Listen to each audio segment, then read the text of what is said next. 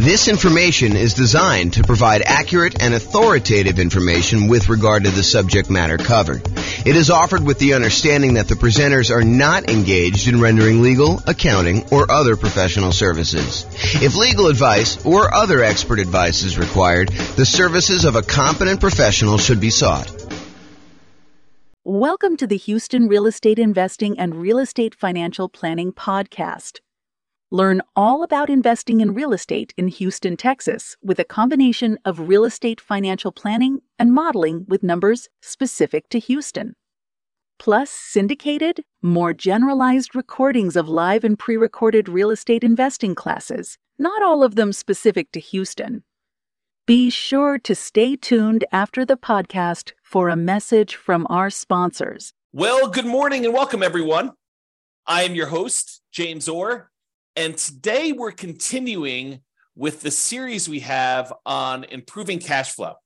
We find ourselves in a market where prices have gone up very rapidly over the last few years, maybe not so much in the last year or so since interest rates have gone on a tear, but interest rates are up a lot and rents are up, but they're lagging a little bit behind what the increase in price and the increase in interest rates have done to cash flow, such that cash flow is not as great as it was if you were acquiring the same property a year ago as it is today. And so cash flow has become more important than ever, and yet harder to attain than ever. And we need some additional strategies to improve on that cash flow. And so this is the series we've been doing on how to improve that cash flow. And we've covered so far a bunch of the different stages of acquiring a rental property or owning a rental property. And I've broken out how to improve cash flow into those various stages. So for example, we covered all the different strategies you can use to improve cash flow or cash now when you're searching for properties. We've already covered that in a previous class. We've covered all the strategies to improve cash flow when you're financing the property. We've covered the strategies when you change the strategy that you're using and when investing. Going from short-term rentals to long-term buy and hold, or, renting out, house hacking, or something like that. So we talked about all the different strategies you can change to improve cash flow. Talked about improving the property to do cash flow. We've talked about how to improve cash flow during the stage when you're marketing the property for rent. And we've talked about all the ways to improve cash flow when you own the property. Now we're going to talk about the last section, which is all the different ways to improve cash flow when you are renting the property. So this is all the stuff related to when you're renting the property. So let's jump right into it.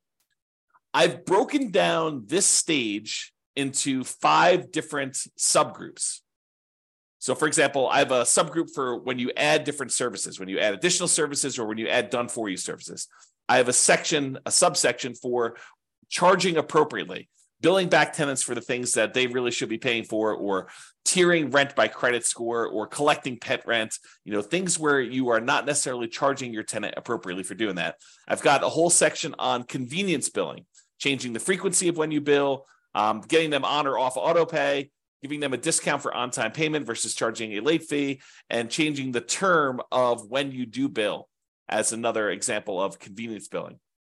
Then we've got a whole section on timing, giving them notice starting early to test high rents and renewing during peak season.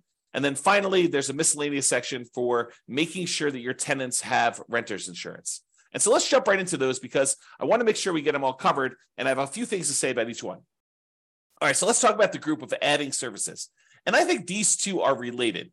There's the additional services that you can add to offer to your existing tenants where you can increase your rent.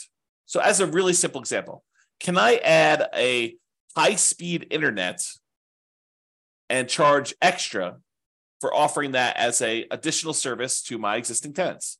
As just one example. Or the second one here is done-for-you services.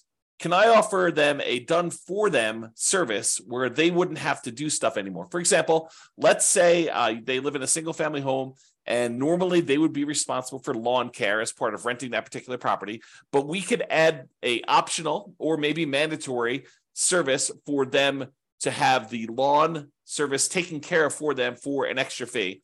And the extra fee can be more than what the person we are outsourcing it to would charge. There's a little bit of overhead and oversight that you need to do, and a little bit of risk, honestly, that they won't pay, or there'll be vacancy or whatever it is. So you should charge a small premium for offering additional services, additional done-for-you services. But you could do stuff like lawn care or snow removal or house cleaning or whatever other services that they might find valuable based on your knowledge of them as your tenants and what they might want. Okay, so either offer them additional things like high-speed internet or whatever you're doing there, or done-for-you services. The next group is charging appropriately. I don't know how many times I brought clients out to look at a property where the current landlord is not billing back for utilities. They're renting their properties and they're saying, water is included in rent, or electricity is included in rent, when you could measure the utilities and bill the tenants back separately for these extra utilities. So if the clients of mine that are looking at these properties, they see that as a way to immediately get higher rents and increase the profitability of their properties. And so if you are one of those people that are not currently billing back for a utility that is being provided to your tenants, and you're sort of just lumping it in with rent, you may want to break that out separately and charge that back to them, bill back for the services.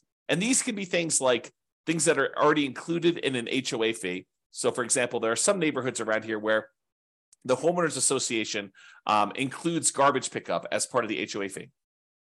But garbage service is something that typically tenants would pay for. And so I think you could, and definitely check with your attorney on these things, don't believe me, but I think you can and should break out the cost of what it would cost them to have the garbage and charge that back to offset some of the expense you have as part of the HOA fee that you're already paying to get the tenant to pay for their own garbage service.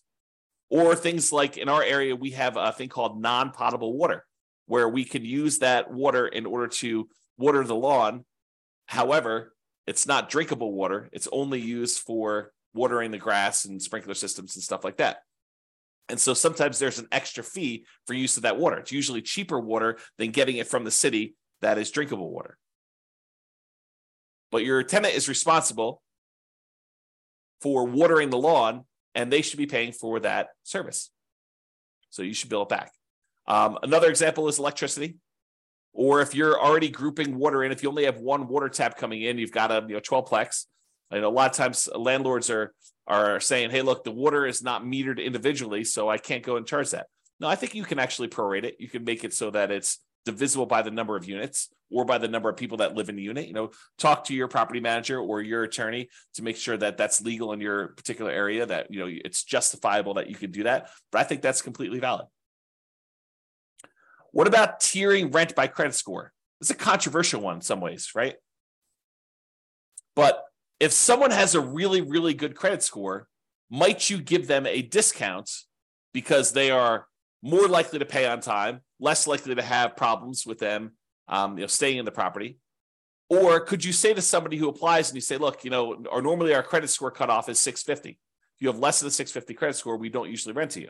They say, hey, is there anything we could do? My credit score is only 640. And you say, well, I might be willing to rent to you, but I would need to charge either an extra security deposit or an extra non-refundable fee, kind of a risk premium, or for $50 extra per month in rent, I could see, that being a way to offset the credit score kind of rule there. So you can go ahead and advertise the higher rent for someone who has great credit, and you could tier rent by different credit scores. Now, again, I would check with your attorney. This one seems a little controversial. It's not one I've done. This one could be controversial, though, as far as tiering rent by credit score. What about pet rent?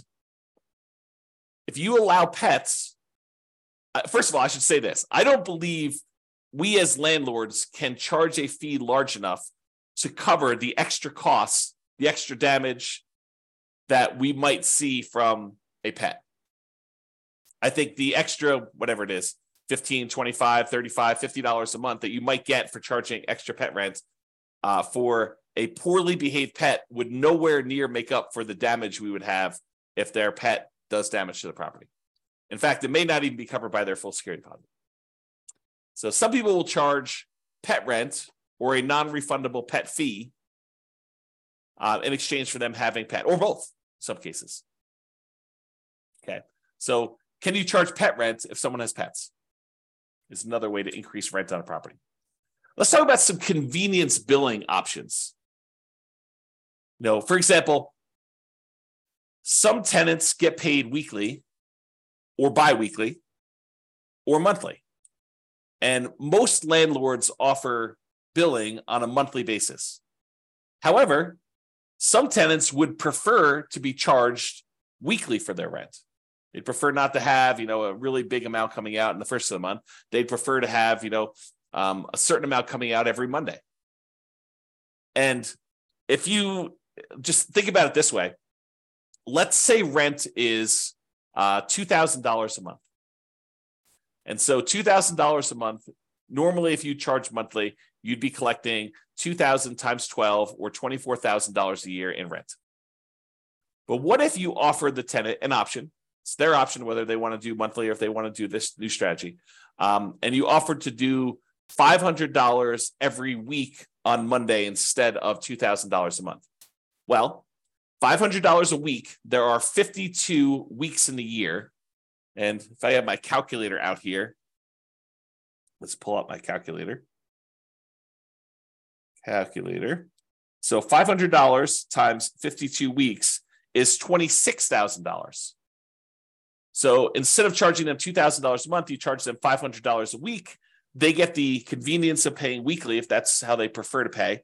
And you actually end up increasing your rent by about $2,000 for the year, or you divide it by 12, about $166 more per month on average. If instead of doing that, you could do it also biweekly. You could say every 2 weeks, which is when they might get paid, 2 weeks on the Monday following the Friday payday, give them a chance to have the money hit the account and clear and everything else. And then on Monday, you auto pay for $1,000 instead of the $2,000 a month. Okay, so that's an option.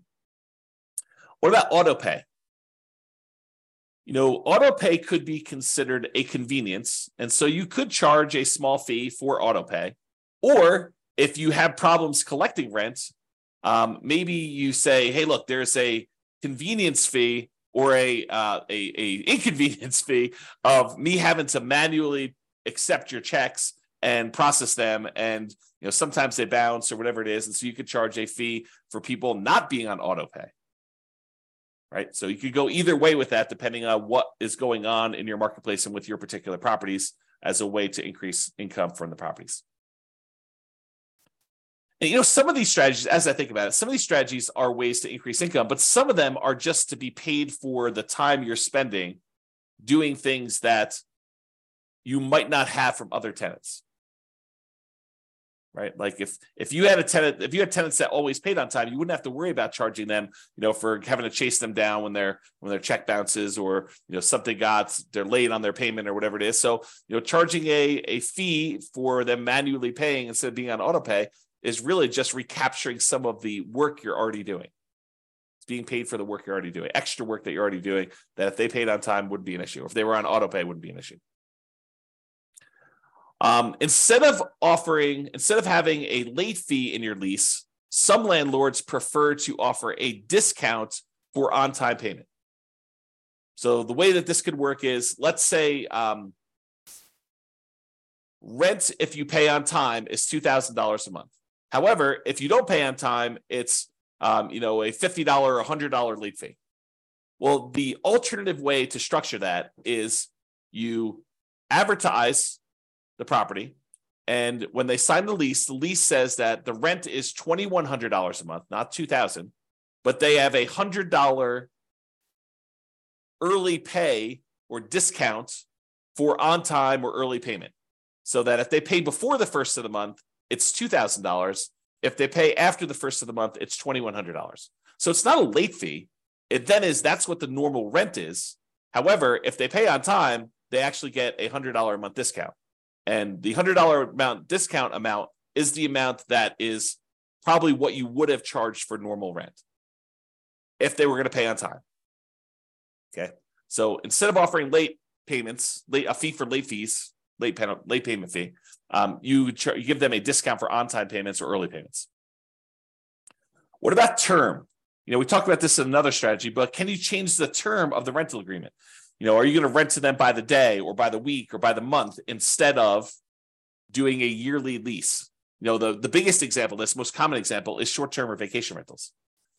Change the business model to be billing at different periods of time. Somebody wants to do a week-to-week lease or a month-to-month lease, you can increase the amount of rent you get. Typically, the shorter the lease period, the shorter time period you have for your lease, the more expensive it tends to be. A daily rental is typically more expensive than a weekly rental. A weekly rental is typically more expensive than a monthly rental, and a monthly rental is typically more expensive than a quarterly rental. A quarterly rental is typically more expensive than a yearly rental. Think about it that way. All right. So those are the different convenience billing options. What about timing? Using timing in order to improve the rent you're getting on property.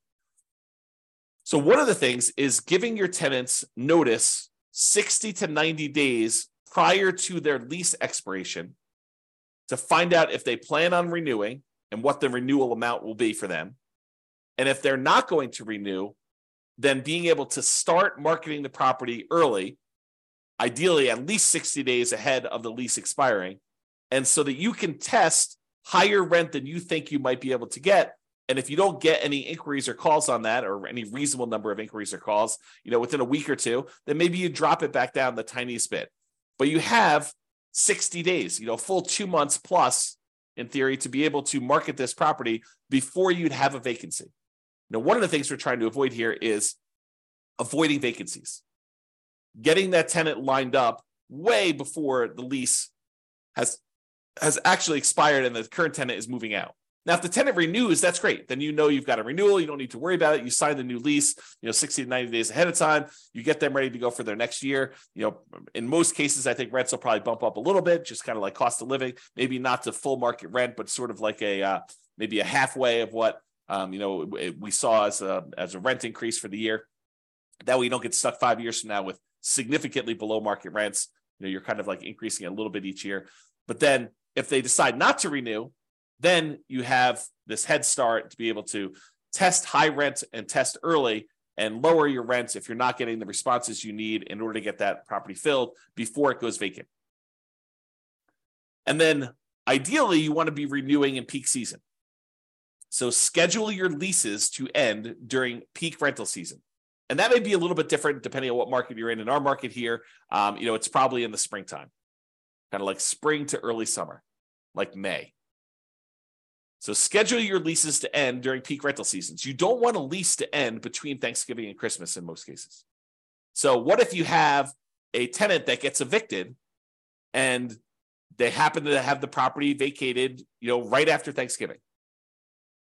Do you do a year lease from Thanksgiving? No, you do not. You market the property because it's vacant right now, but you tell them that the lease is either a short lease, like it's a 6-month lease to get them on cycle, or it's a long lease, it's an 18-month lease to get them on cycle. But you don't voluntarily put a year-long lease in place to have yourself be vacant again in Thanksgiving and Christmas.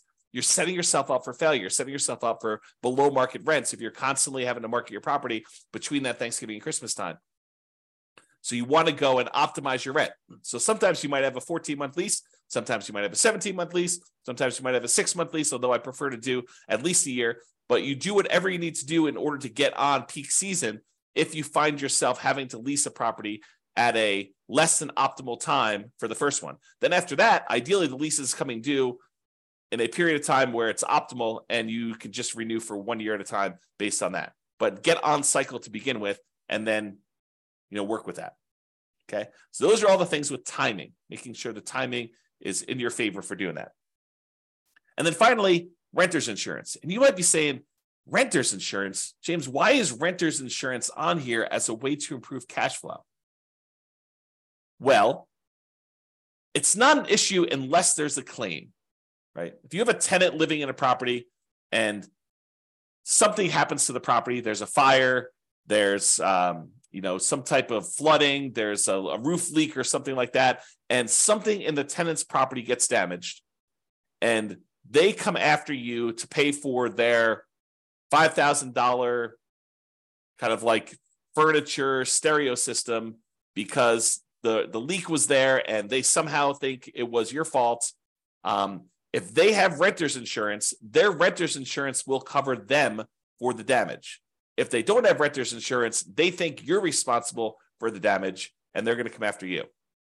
So by having renter's insurance and insisting that your tenants have renter's insurance and verifying that your tenants have renter's insurance, you are less likely to have, even if it's a false claim, right? But you're less likely to have a claim against you to cover damages should something unexpected happen to your property and your tenant now thinks that it's your fault and that you should pay to replace all their clothes or their furniture or their television or whatever it is that they've got there. Or maybe the carport falls in because, it's gotten old and they had their car parked under there and it snowed or whatever, or there's a hurricane.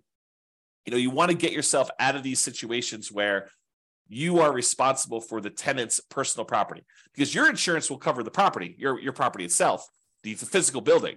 But your insurance as a landlord does not typically cover what the tenant owns inside the property, the tenant's personal property. For that, they need a separate renter's insurance policy, and they're relatively inexpensive. Just the renter needs to get one and have one and keep it in place so that if something does happen, they don't lose their personal stuff. You'll have insurance to kind of fix the property, but you will not have insurance to replace their stuff. And you don't want to have to make a $5,000 claim. I mean, $5,000, this happens, once every couple of years, which it probably won't. But if it could, we could be talking, $200 a month in worst cash flow by having a $5,000 hit if you amortize it over that period. All right. So in conclusion, optimizing cash flow is really about maximizing income whenever we can and minimizing expenses. And today, I think a lot of the ideas we had, there may be a couple in there that were a little bit larger, but a lot of the ideas we have were like really small amounts. And I think for a lot of folks, you wouldn't even bother with a lot of these unless you were really trying to optimize and get like the most small wins on your property. I think for the most part, if you do the big things, use the right strategy, get the right financing in place, kind of do the things to make sure that your property is rented and rented right. I think you don't need to play around with some of these things that might increase it by $25 or $50 a month. Because I think you get to a point where if you've already optimized in other areas, adding these additional ones on there start to get excessive. If rent was $2,000 a month, and you've done a couple things to kind of bump it up to $2,050 or $2,100 or maybe $2,150, then if you think you're going to add another thing on there that's going to get you an extra $35 or whatever it is, I think it's harder and harder to do those extra amounts. The further you get away from kind of like the range of rents that you're getting, the harder it is to get those additional wins, additional improvements. Okay. So there are things you can do on properties you already own that will improve your cash flow. It's sort of what we talked about today. It is better, in my opinion, to take a more holistic approach, look at all of the different stages, look at all of the different ways that we can optimize, and pick the ones that make sense for you and your particular situation and your particular properties. All right.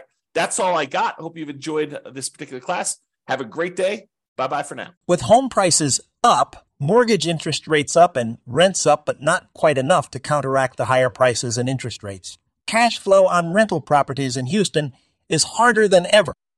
Book a call with the Real Estate Financial Planner to apply our proprietary 88 strategies to improve cash flow on your rentals. See the show notes for a link to schedule your call and improve your cash flow today. If you're a real estate agent, lender, or professional in Houston that wants to help our real estate investor listeners, consider reaching out to learn about collaboration opportunities with this podcast. We'd love to add more value to our listeners by having you assist our investors buy, sell, and finance their real estate investments. See the show notes to schedule a call to discuss collaboration opportunities.